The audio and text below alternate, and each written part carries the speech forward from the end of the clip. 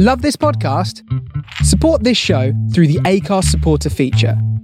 It's up to you how much you give, and there's no regular commitment. Just hit the link in the show description to support now. There was another unlikely scene in Montgomery as Jesse Jackson and George Wallace posed together for pictures. But it was not so unlikely for a man thinking about running for president. Not Wallace this time, but Jackson. In May of 1983, Jesse Jackson arrived in Montgomery, Alabama. The civil rights activist was welcomed to the capital of Southern resistance with a hospitality rarely ever afforded to African Americans. Alabama's Governor George C. Wallace, who once declared, "Segregation now, segregation tomorrow, and segregation forever," served Jackson iced tea from a silver pitcher on the porch of the governor's mansion. The next day, Jackson would become the first African American since Reconstruction to address the Alabama state legislature. It was the Reverend Jesse Jackson who called it a historic day. 18 years earlier, Jackson made a visit to Alabama under very different circumstances. Along with Martin Luther King Jr. and thousands of other civil rights activists, Jackson arrived in the heart of Dixie in the aftermath of Bloody Sunday. On that violent March day in 1965, just as the civil rights activists reached the crest of Selma's Edmund Pettus Bridge, that same hospitable governor, George C. Wallace, ordered baton-wielding state troopers to attack the 500 or so peaceful protesters marching for the right to vote. 17 were severely injured, including future Congressman John Lewis. In a turn that those marchers could hardly have foreseen, the Southern political establishment that had sent batons into crowds now welcomed Jackson on his drive to register black voters across the South. There he is. There he is. A freedom train is coming. But you got to register to ride. The political about-face by Wallace and his allies was not a matter of conscience, but rather a stark realization of the growing influence and potential of black voters in the Democratic Party. In the years following the 1965 Voting Rights Act, some 4 million blacks registered to vote. With the fervor of a country church revivalist, Jackson hoped to enroll at least that many new voters before the November 1984 presidential election. His goal? To give African Americans a voice, a meaningful voice in the Democratic Party and America's future. Jackson began his voter registration drive on a shoestring budget. We literally had no money. Oftentimes we would raise the money in the rally to pay for the hotel that night and put gas in the vehicle to get us to the next spot. Though lacking money, Jackson's Southern tour followed the path previously laid out by the civil rights movement he'd been a part of, relying on African American churches and church-goers for just about everything. These black women would have cooked all day, and they would have greens and potato salad and cornbread. And we on the press card gained so much weight traveling on that campaign. Excitement among black voters grew as word spread of Jackson's charisma and the once impossible possibility he might run for president. Here you had a guy that black people could really get excited about and get behind in a way that no mainstream Democratic candidate could. He brought out these huge crowds at churches. I can't remember one church where it wasn't just standing room only. With each stop, Jackson's registration campaign signed up thousands. His flirtation with the presidency only added to the enthusiasm of these new voters. He was starting to give this speech in which he raised the possibility of a presidential campaign. And he was starting to get this reaction from audiences, mostly in the churches where he was speaking, this chant.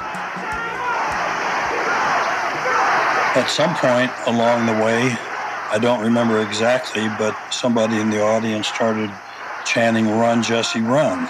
And it happened that a camera was there and it picked up, and then it got reported, and from there it just, ballooned out of control. And everywhere we went, it was "Run, Jesse, run."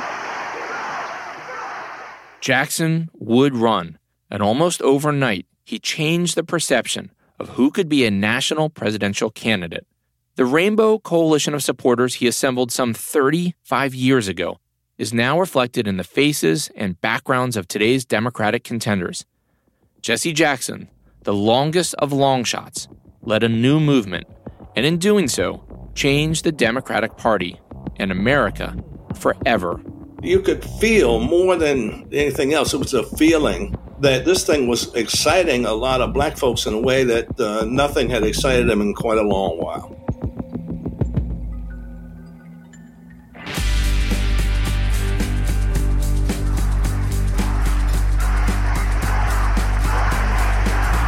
History may be written by the winners, but in American presidential politics, history is often shaped by the long shots. God bless you, and God bless America.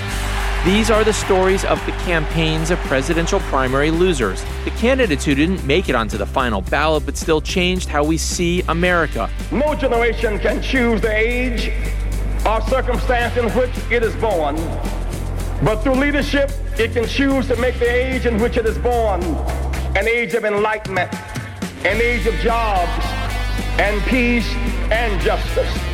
These are the stories of America's presidential primary battles, the contest for the most powerful office in the world.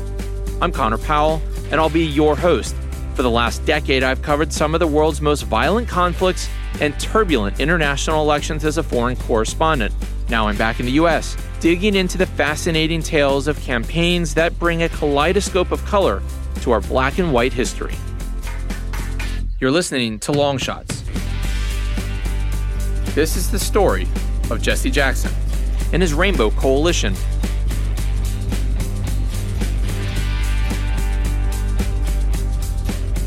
When the Southern Democrat from Georgia, Jimmy Carter, was elected president in 1976, America was in tatters. Ripped apart by the battles over civil rights, the Vietnam War, and Watergate, the nation's struggling economy only made things worse as the post-World War II economic boom came to a grinding halt. High inflation hit those at the bottom of the economic ladder hardest, and the worldwide energy crisis caused the price of oil to double. Anger and bewilderment are growing as more and more Americans cope with gasoline lines and empty pumps. Isn't this disgusting? Why doesn't anybody contact the president? Why is he letting this happen to us? None of this was Carter's fault, but Carter rejected past liberal stimulus programs, like Roosevelt's New Deal, to jumpstart America's economy, instead opting to improve the federal balance sheet by controlling government spending, union workers, and African Americans. The bedrock of the Democratic coalition were suffering. Carter's economic policies were failing, opening the door to a progressive challenger. Carter was a conservative or a moderate Southern governor in Georgia. Moderate Southerners are very conservative Democrats beyond the South. That is Frank Watkins. In 1984, he was Jesse Jackson's national press secretary. Watkins is really the one who gets the ball rolling here. I actually tried to get Reverend to run in 1980 against Jimmy Carter. And my argument then was it was time that we got a real Democrat in the White House. The Reverend, of course, is Jackson. Progressives were increasingly unhappy with Carter's policies and political style, which was anything but inspiring. Reducing the deficit will require difficult and unpleasant decisions. We must face a time of national austerity. Hard choices are necessary. By 1980, progressives saw an opening to retake the presidency, even if it meant taking it from a fellow Democrat. Massachusetts Senator Ted Kennedy launched a brazen primary challenge against the sitting president. No more high interest rates. No more high inflation, and no more Jimmy Carter. Watkins urged Jackson to run as well. Now, Watkins didn't believe Jackson could actually win the presidency in 1980, but the progressive political strategist wanted Jackson to run in order to pull the black vote out from Carter and throw the nomination to Kennedy. Jackson resisted the plan. He liked Jimmy Carter and wouldn't do it. Indeed, in 1984, he didn't necessarily want to do it then. 4 years later, after Carter had been drubbed by Reagan in 1980, a conservative renaissance was taking shape. And I have only one thing to say to the tax increasers. Go ahead, make my day. While the overall U.S. economy boomed under Reagan, his domestic budget cuts left many at the bottom worse off, while the White House's hostility towards ensuring civil rights only strengthened progressive calls for a candidate of their own. Jackson shared Watkins' view that the time was right for an African American to run for the presidency to energize their community. The electoral math was on their side as well. If black voter participation in 1984 increased by just 25%, Reagan's southern base of support, Tennessee, Alabama, North Carolina, and South Carolina, could easily be flipped the Democrats' way. Same held true with New York and Massachusetts. Jackson intended to energize and mobilize these mostly poor and black voters who had long sat out of politics. The issues that impact upon the lives of the black and the poor will not be on the back burner next time around. Somebody must defend the poor. Whenever you defend the black, you defend the poor by definition. Jackson initially tried to convince other established black politicians to do it. Atlanta Mayor Andy Young scoffed at the idea. Others feared being embarrassed, or worse, assassinated. Failing in his campaign to recruit another candidate, Jackson decided he might have to be the change he was looking for.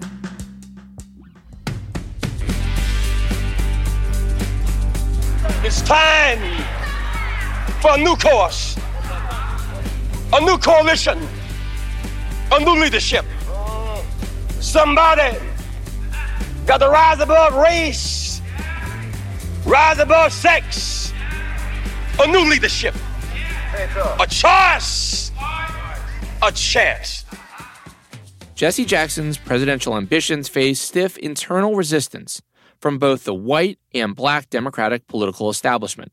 The Southern-born Baptist preacher came up through the ranks of Martin Luther King Jr.'s Southern Christian Leadership Conference and was standing with the civil rights icon when he was assassinated in 1968. By all accounts, says Sylvester Monroe, then of Newsweek magazine, King thought highly of Jackson. He was one of King's lieutenants, smart, some said brilliant, but also rash and very ambitious. But Jackson's ambition rubbed many in King's inner circle the wrong way. Some in the civil rights movement felt Jackson was too independent and a little too aggressive in his pursuit of a microphone. In the hours after King's murder, 26-year-old Jackson, wearing a blood-soaked sweatshirt, told reporters he was the last person to speak to Reverend King, and he alone had cradled the dying civil rights activist in his arms. Jackson was no doubt by King's side, but other civil rights activists complained his account was embellished. Following King's death, Jackson was sent on a mission far away from his peers at the Southern Christian Leadership Conference. So, as both a slap and a reward, to get him away from everybody down at SCLC, they made him the head of Operation Breadbasket in Chicago. In Chicago, Jackson turned his eye towards improving the economic opportunities for African Americans. He organized boycotts as a way to pressure white businesses to hire more black employees, earning praise from African Americans. In the 1970s, with the Black Power movement growing, he also earned a reputation among many whites as a troublemaker, an agitator. Here was a good-looking guy, tall, strapping. He was nobody's sort of shuffling Negro. White Americans knew Jackson best from his appearance at the 1972 Watts Stax Black Music Festival. Sporting an afro and wearing an African dashiki, Jackson led a packed Los Angeles Coliseum in a primal scream of black solidarity. But I am somebody. I am black, beautiful, proud. I must be respected. I must be protected. What time is it? We all know, even today, how parts of America view ambitious, vocal, and proud men and women of color. In the 1970s and 80s, any show of black solidarity sent tremors through white America. I asked former CNN correspondent Charles Bierbauer, who covered Jackson, if he thought the idea of Jackson running for president in 1984 scared white voters. Did he scare some white people? Sure. Which white people did he scare? The ones that thought this would be the downfall of the republic? So if there's a certain, Fox News watching demographic that is scared to death today of people of color, multiply that number by a lot. That was the way many, not all, but many whites of every political persuasion viewed Jackson. By the time he ran for president, Jackson dressed like the other candidates in a traditional suit, but his flamboyant style was still extremely polarizing, both in the Democratic Party and America at large.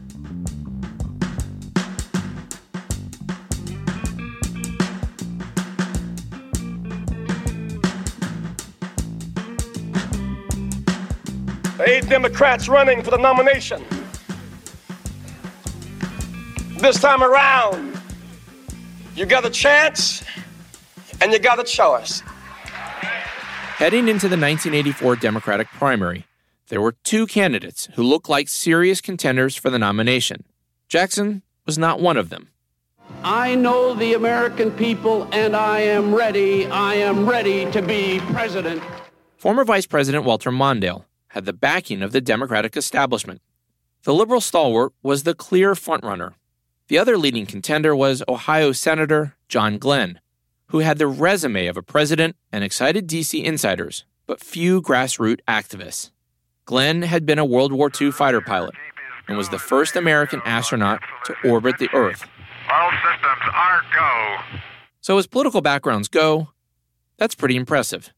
Jackson's National Press Secretary, Frank Watkins, saw a potential opportunity with Glenn. My strategy was to pull Mondale's progressive base out from underneath him, and hopefully Glenn would pull his conservative base out from underneath him. And we would also, the main thing, we would pull his African-American base out from underneath him, which could potentially knock him out of the race and put Glenn into the lead. Like Jimmy Carter, Glenn was a conservative Democrat. And so if he catapulted past Mondale, Glenn would likely need a progressive standard-bearer as vice president to unite the party, or at least Watkins hoped he would.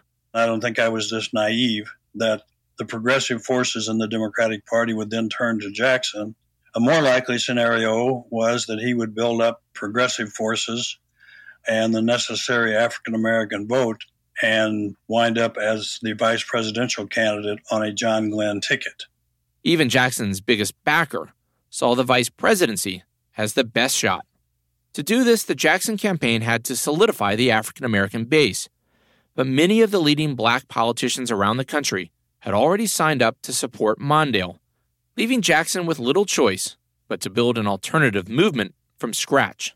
The Reverend Jesse Jackson made it official today before 3,000 cheering, singing admirers, saying, "I can run for the Democratic presidential nomination." The voice of duty has whispered, "Thou must."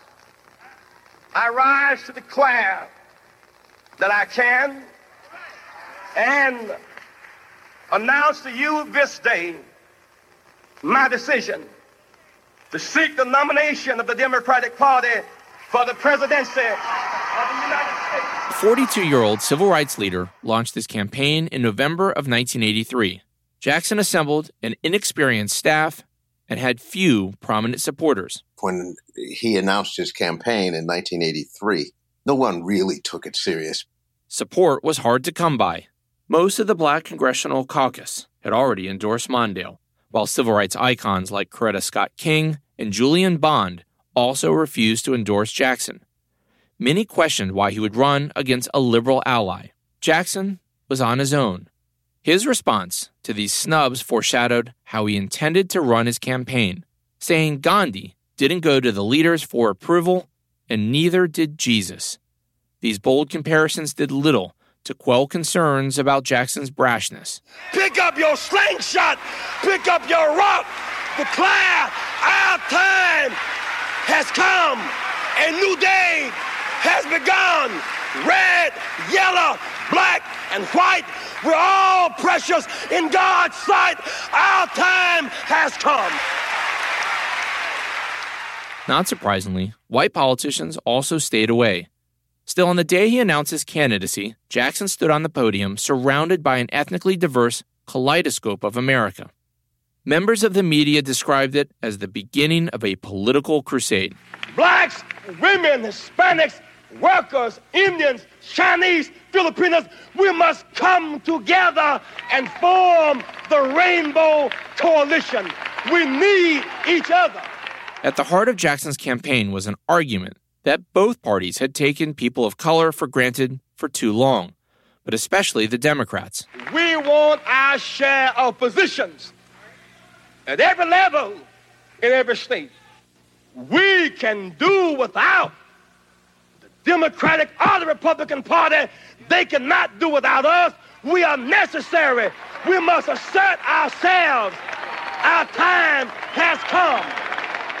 However, the support of his most prominent backer would lead to accusations of anti-Semitism and would cast a dark shadow over Jackson's campaign for months to come.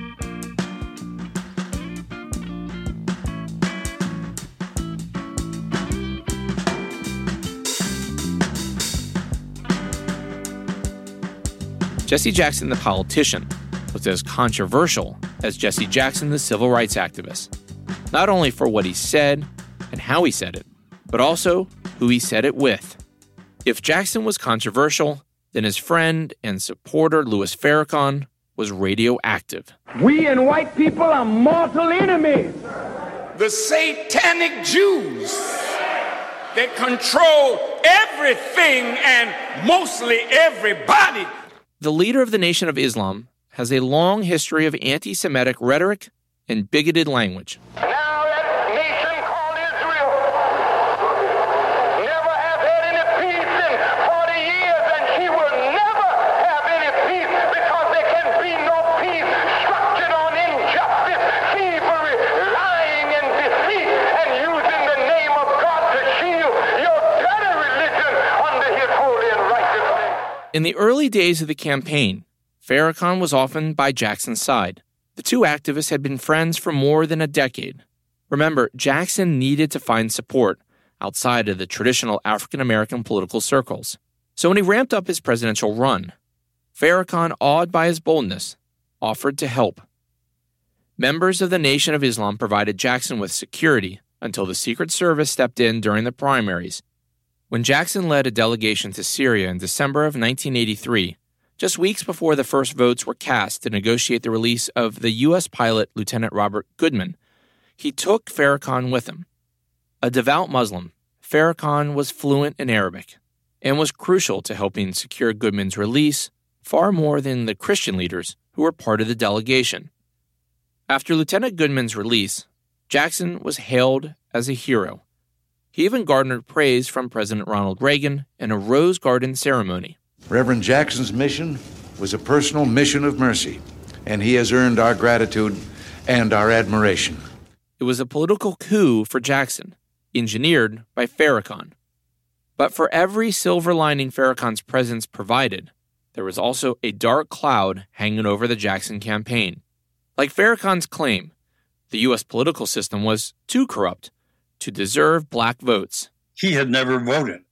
He had discouraged his members from voting. And in 1984, Jackson actually took him down to City Hall and publicly witnessed his registering to vote, and he encouraged his members to vote. The image of Jackson and Farrakhan together rattled the Democratic establishment. Whispers that Jackson had a, quote, Jewish problem began to circulate. If it was just Farrakhan, Jackson may have been able to brush it all aside.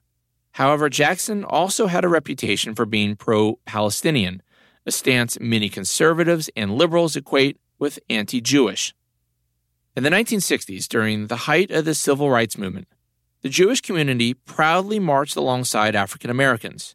By the 1970s, that alliance began to splinter. The reason? Israel. Jackson came from a wing of the civil rights movement that saw Israel's treatment of Palestinians as unconscionable. In the same way, he saw South Africa's apartheid system as immoral. In 1979, during a trip to the Middle East, Jackson met with and embraced Palestinian and PLO leader Yasser Arafat. Jesse Jackson was the most publicized visitor they'd seen in 12 years of occupation.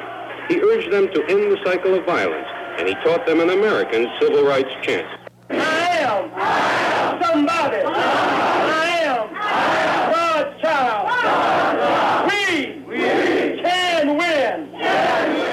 At the time, the PLO was viewed by much of the world as a terrorist organization. Jackson was also a vocal supporter of a two-state solution between the Israelis and Palestinians, which only had fringe support back in 1984. Many Democratic Jewish activists shunned Jackson as a result.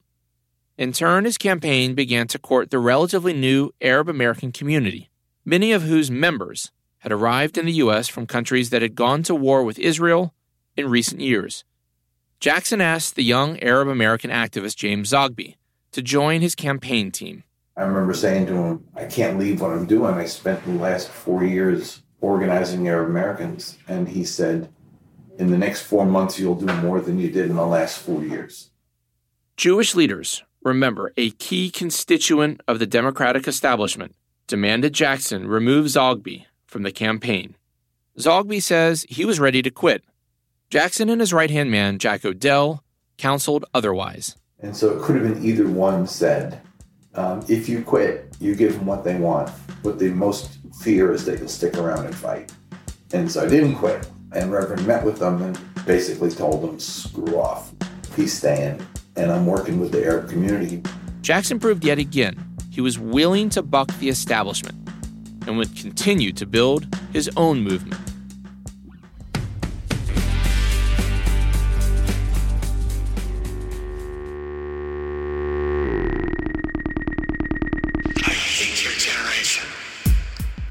We are in the midst of a generational war. Boomers just die. Xers, Karens, millennials, entitled brats, Gen Z, ungrateful TikTokers. I'm Carol Costello, a veteran journalist, and I have a new podcast series called I Hate Your Generation. It invites people in different generations to talk frankly, face to face, about everything from cancel culture to racial justice to socialism.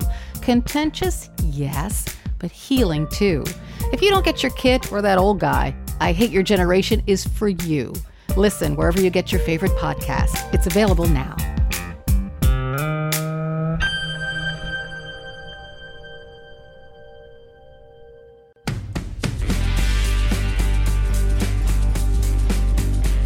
No generation can choose the age or circumstance in which it is born, but through leadership, it can choose to make the age in which it is born an age of enlightenment, an age of jobs, and peace and justice.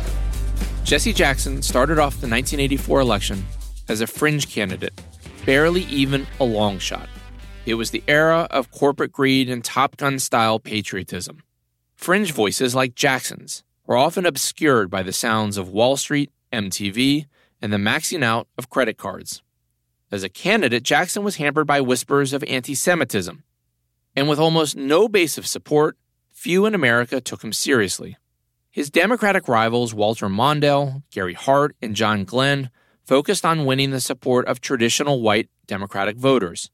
Jackson was forced to cast a wider net, says former NBC News producer Alelia Bundles. Jesse Jackson tapped into a certain need, a certain sense of frustration and disenfranchisement among a wide range of people. We're called as leaders not just to study the Wall Street Economic Index, but to study the misery index. Yes. And the danger index at the bottom. In the age of Ronald Reagan, with his massive cuts to social services and ever-expanding military budgets, there were many Americans who felt left out. At every stop, Jackson was connecting with these people as he railed against the viciousness of Reaganomics and the unfulfilled promises of America. I was in the churches, I was in the auditoriums when Reverend Jackson was speaking, and you could see the people who were hanging on his every word. There were many evenings when there were elderly Black people who were crying because Jesse Jackson was talking about their lives. He was talking about people who used to pick cotton who now could make a difference with their vote. With no real political expectation of winning, Jackson enjoyed the freedom to run an unconventional, authentically grassroots campaign, organizing in communities that had never voted. We registered people everywhere we went. So there were white young people, Black young people, Hispanic young people, women, and so forth who were registering and voting it turned out for the first time. The Jackson campaign focused its energy on forming an alliance of outsiders. He was creating a rainbow coalition. He was openly seeking the votes of African Americans, but he was also openly seeking the votes of LGBT people, of Latinos, of Asian Americans, of women, of progressives. Jackson was rapidly becoming the leader of a progressive resistance to Reagan, to Mondale, to anyone who didn't recognize the suffering taking place in America. My constituency is the desperate, the damned, the disinherited, the disrespected, and the despised. They are restless and seek relief. Jesse Jackson has amazing instincts about how to appeal to people. He can articulate a very complicated argument and break it down so that people understand it. While Reagan promised more tax cuts for the rich, Jackson visited impoverished neighborhoods and spent the night in the homes of the working poor.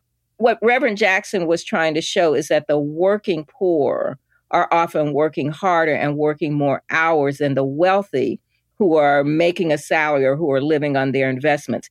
He challenged not only Reagan's policies, but also the Democratic establishment, talking about HIV/AIDS, universal health care, income inequality, and racism. Jesse Jackson talked about those issues. He made those issues legitimate. He made people feel that he was going to do something to help them. In many ways, his campaign was the next phase of the civil rights movement, a transition from protests to electoral politics. That path, however, says former Time magazine Jack White, was uncharted territory. These guys didn't know what they were doing in terms of politics. They knew what they were doing in terms of movement. It was like a traveling tent show in a way. They were making it up as they went along. The Jackson campaign quickly earned a reputation for being late and pretty disorganized. It was a very non-traditional fundraising campaign. They passed these Kentucky Fried Chicken buckets around and they would collect an offering. People were used to being inspired by a sermon, and in this case, by a political speech that was mixed with some sermon, and then you passed the collection basket, and that's how much of the collections happened in many, many venues. It was very much in that tradition of being in the church, which is very much what Reverend Jackson was about. Well, you wouldn't see Walter Mondale going around raising money with a Kentucky Fried Chicken bucket. I never saw any other presidential campaign do that. That was straight out of the black church. Before the Michigan caucuses, we went to Uncle Sam's. It was like a nightclub, and the band was playing and people were throwing money, and collected all the money, and we rented buses to take people to the caucuses. Jackson's eclectic rainbow coalition, as he came to call it, did little to help him win the first campaign test. Mondale won the Iowa caucus easily, while Gary Hart surprised many with a strong second-place showing. Iowa was simply too white and too rural for Jackson to compete. He finished with just 1% of the vote. As the race moved to New Hampshire, Jackson would face his first crisis of the campaign, one entirely of his own making.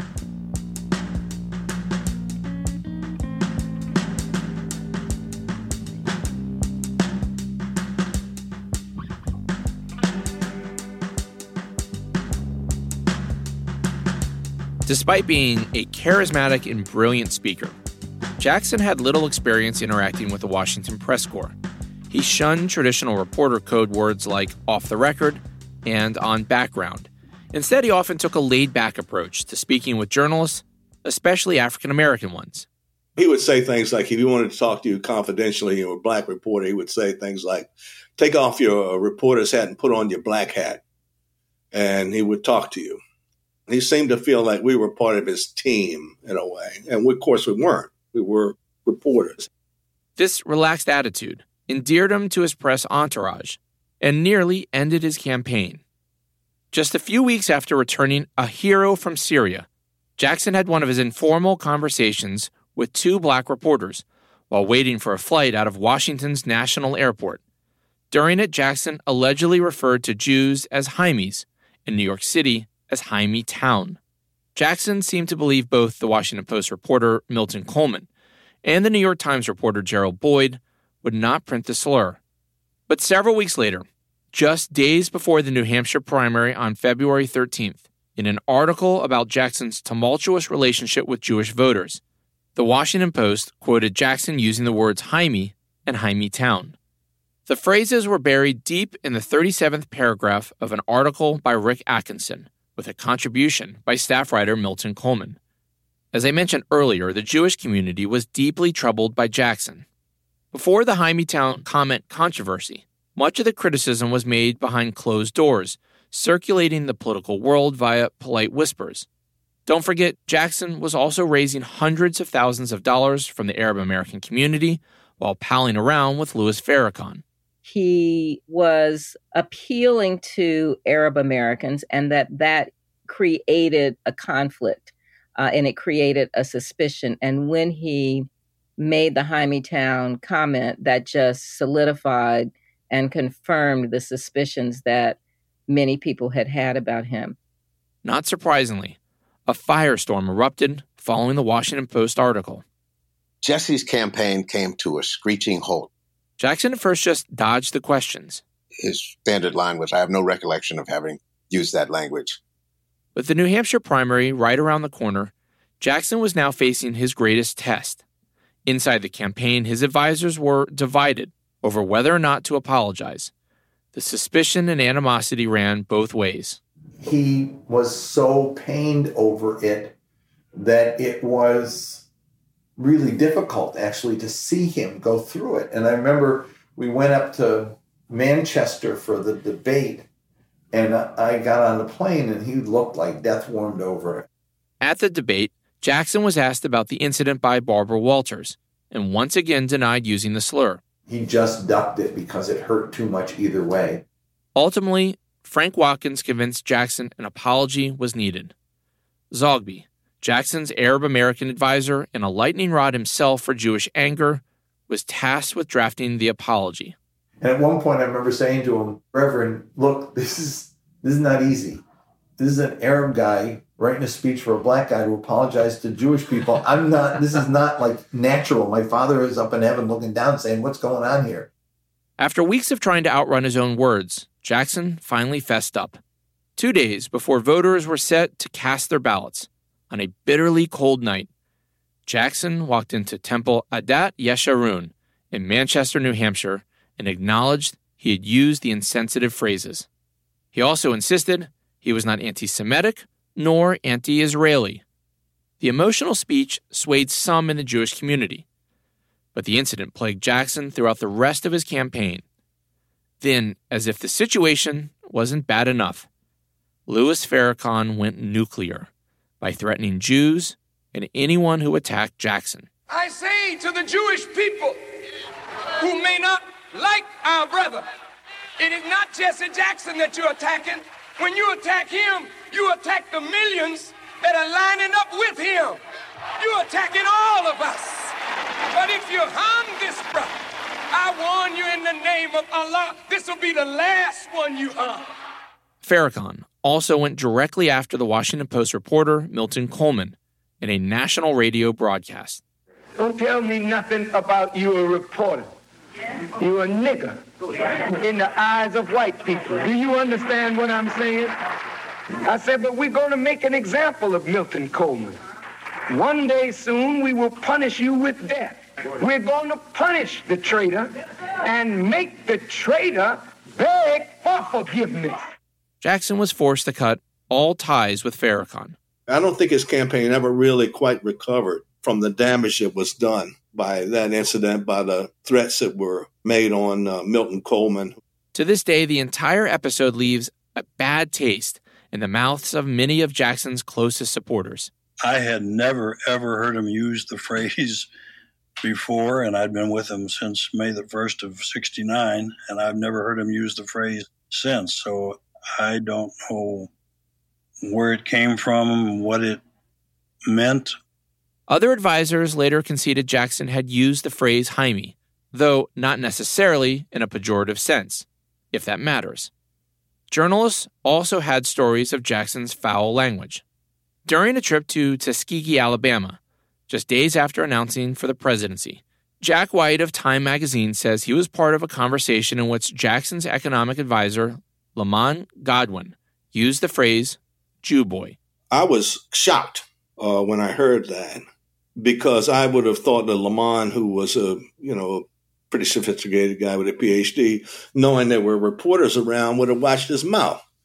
But he didn't. And in the course of that conversation, Jesse used the term Hymietown to refer to New York. Sensing this was something to be watched, White sent a note to his editors at Time magazine about Jackson's language and told other journalists as well. It went nowhere until the Milton Coleman story. I only heard him say Hyme and Hymietown just that one time, but I heard him use other terms, refer disparagingly to ethnic groups and to gay people and stuff. There's no doubt the Hymietown incident changed the Jackson campaign and hurt him in New Hampshire, where, once again, he trailed Walter Mondale and Gary Hart. The tenor of it, the color of it, the way it felt, it was just different after that.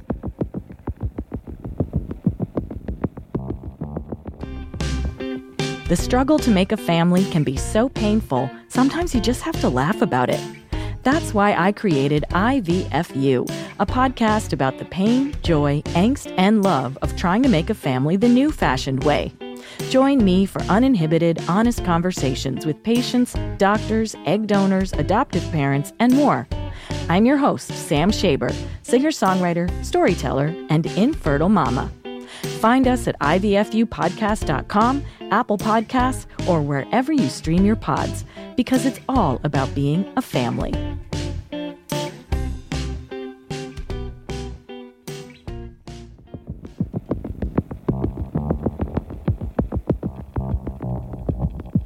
After disappointing results in Iowa and New Hampshire, the Democratic contest turned to the South on Super Tuesday, with primaries in 3 southern states with sizable black populations: Georgia, Alabama, and Florida. The March 13th contests were Jackson's best bet to prove himself.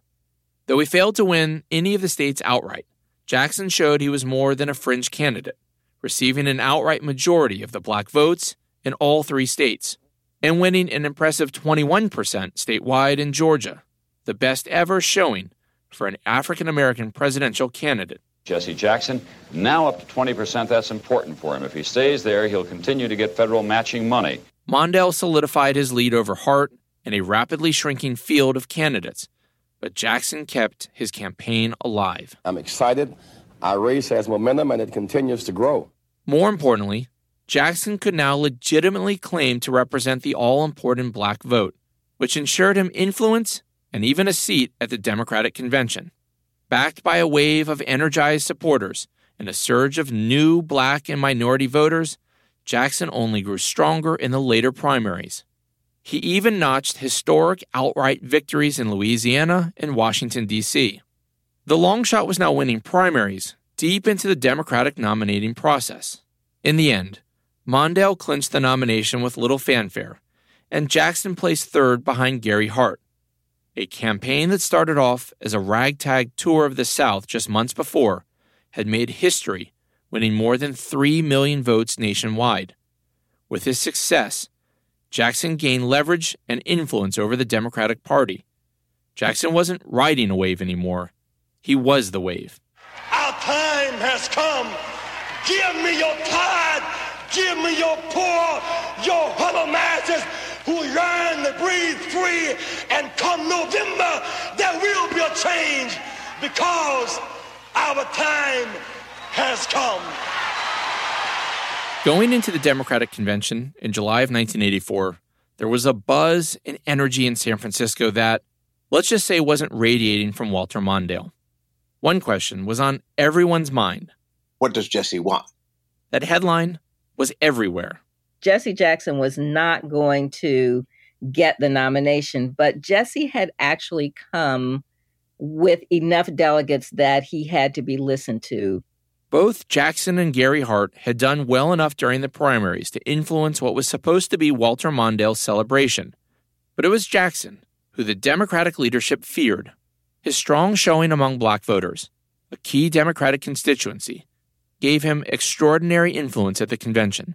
at the convention, there was a great deal of nervousness on the part of Mondale's staff, how they were going to navigate and what does Jesse want? And, what is Jesse going to say that's going to upset the apple cart? So in a sense, upsetting the apple cart was the entire point of Jackson's 1984 campaign. So Mondale had every reason to fear Jackson. He was going to use that moment. Jesse is a master of using the moment, of turning the spotlight on himself. But in this moment, it wasn't just about ego. Jackson wanted something more. He wanted respect. Respect for African Americans, for Mexican Americans, for Arab Americans, for Asian Americans, for gays, for women, and for all the excluded groups that were part of the Democratic Party's Rainbow Coalition, but that were not, when it came to the real power and influence, part of the Democratic Party. I think the idea was to create a commotion, get a voice and a seat at the table. And they succeeded at that. With his delegates and the energy of his new supporters, Jackson was now a power broker. Behind the scenes, however, the Jackson campaign was in disarray. They were the new kids on the block and didn't have a clue how to navigate the arcane convention rules. We got to the convention in 84, and the Hart people and the Mondale people were all organized, and we didn't know what to do. We were getting rolled. People weren't organized, and so there was a lot of griping going on. What they lacked in organization, they more than made up for in enthusiasm and energy. And ultimately, it was clear what Jackson wanted. You can do it in one word, justice. He wanted equal opportunity for everyone. He wanted a seat at the table. He wanted these progressive planks in the Democratic Party platform. And he also wanted, and one of the things he got eventually, was a changing of the rules. Jackson's campaign wanted significant challenges to the process of how delegates were allocated and pushed the Democratic Party to abandon its winner-take-all primary system and replace it with one that assigned delegates proportionally. Jackson, like all good politicians, also wanted a primetime speaking spot at the convention. Mondale may have been the nominee, but it was Jackson with his electrifying Rainbow Coalition speech that provided the message for both the party and the nation. Our party is emerging from one of the most hard-fought battles for the Democratic Party's presidential nomination in our history. But our healthy competition should make us better, not bitter. We must use the insight, wisdom, and experience of the late Hubert Humphrey as a balm for the wounds in our party, this nation, and the world. We must forgive each other, redeem each other, regroup, and move on. Our flag is red, white, and blue, but our nation is rainbow. Red, yellow, brown, black, and white. We are all precious in God's sight. Nobody had ever done what he did. Though he lost the Democratic nomination to Walter Mondale in 1984, Jesse Jackson proved what just a few months before was unthinkable. An African American could seriously compete for the highest office in the land. The dynamic changed with Jesse Jackson's effective campaign, effective in terms of forcing people to realize the nature of the country and the party and the electoral process had changed and was probably not going to go backwards. Walter Mondale would go on to lose the 1984 general election to Ronald Reagan in a historic landslide. As is so often the case in loss, the Democratic Party tried to redefine its defeat in a way that would shape its future. But it was the lessons learned from Jackson, not Mondale or anyone else, that provided the blueprint. The Rainbow Coalition, looking back now in hindsight, that progressive coalition was way ahead of its time. Jackson's Rainbow Coalition was now the only viable path forward for Democrats, as the party continued to lose white voters to Republicans. We registered people everywhere we went, so there were white young people, black young people, Hispanic young people, women, and so forth. He gave them the formula for winning in the future, which was the Rainbow Coalition. Just 2 years later, the Rainbow Coalition would pay immediate dividends as Democrats shockingly regained control of the U.S. Senate by flipping seats in Maryland, North Carolina, Florida, Georgia, and Alabama. But it was black votes that won the South for us, and that was Reverend's strategy. At the same time, a new generation of Democratic leaders began to emerge. In 1989, Douglas Wilder swept to power in Virginia, becoming the first black governor of any state since the Civil War. Then, a slew of African-American mayors were elected. Norm Rice in Seattle, David Dinkins in New York City, Willie Harrington in Memphis, and Wellington Webb in Denver. The strategy was very simple, and it was to increase voter registration in the South and increase it in northern cities so that more African Americans could be elected. That was the point. It was to create a wave that others would ride. With all his faults, no one could have moved African Americans from point A to point B as he did. There was no one else who could have done it. That 84 campaign is just so important. A quarter of a century later, Jackson's 1984 campaign was still moving America forward. At one level, that was the most important thing that came out of the campaign was that rule change. Certainly it was true in terms of Barack Obama. Remember at the Democratic Convention when everybody was asking, what does Jesse want? Well, in 1984, the Democratic Party had a winner-take-all primary system. All of the delegates were awarded to the winner of each state primary, no matter the size of the victory. Win by 1 vote or 50,000. It didn't matter. You got all of the delegates. It was an inherently unfair system. Take Jackson. He received roughly 20% of the total vote in the 1984 Democratic primary, but earned only 12% of the delegates. So Jackson pushed hard to change the rules to a proportional system at the San Francisco Convention. Make no mistake, Jackson believed he would benefit from the new system in 1988 when he ran again. The changes ended up being a really important difference maker down the line in 2008. Without that change, and without the work of Jesse Jackson, the Jackson campaign in 84, there would be no Barack Obama. I don't think people realize that.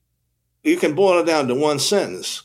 No Jesse Jackson 84, no Barack Obama in 2008. In 2008, Barack Obama and Hillary Clinton each received nearly 18 million votes. Obama won more primaries, while Clinton won all of the big states: New York, Texas, Florida, California, and Pennsylvania. Under the old rules, Clinton would have won the nomination easily because she won the states with the largest populations.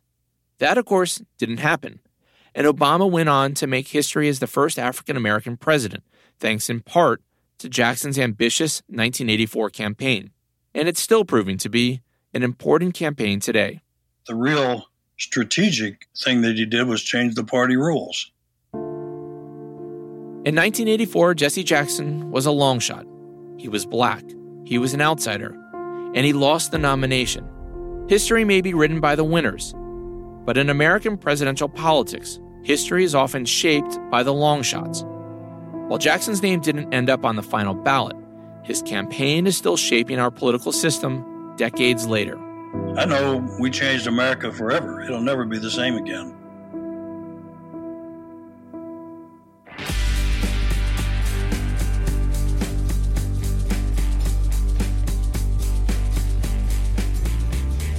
You've been listening to Long Shots. Thanks to our guests, Frank Watkins, Jim Zogby, Charles Bierbauer, Alelia Bundles, Jack White, and Sylvester Monroe. Long Shots was created by me, Connor Powell, and produced by Gary Scott of Inside Voices. Our sound editor was J.C. Swadek. Sound design was done by Logan Heftel. Thanks to Jake Blue Note for the Long Shots theme song, aptly called Linger. And thank you to our social media strategist, Madeline Rosine. Thanks to Starburns Audio for the use of their studios. And a special thanks to the team at Karamis, who built our website at longshotspodcast.com. Karamis is a leader in creative, strategy, and software development. Whether you're a Fortune 500 company or a newly formed startup, the team at Karamis will get your concept to the market quickly. If you like today's episode, you're in luck, because there are more stories just as bananas as this one. Please hit the subscribe button wherever you're listening. Leave us a review on either Apple Podcasts, Spotify, or the Good Pods app, and recommend us to a friend. Until next time, I'm Connor Powell, telling you politics has always been nuts.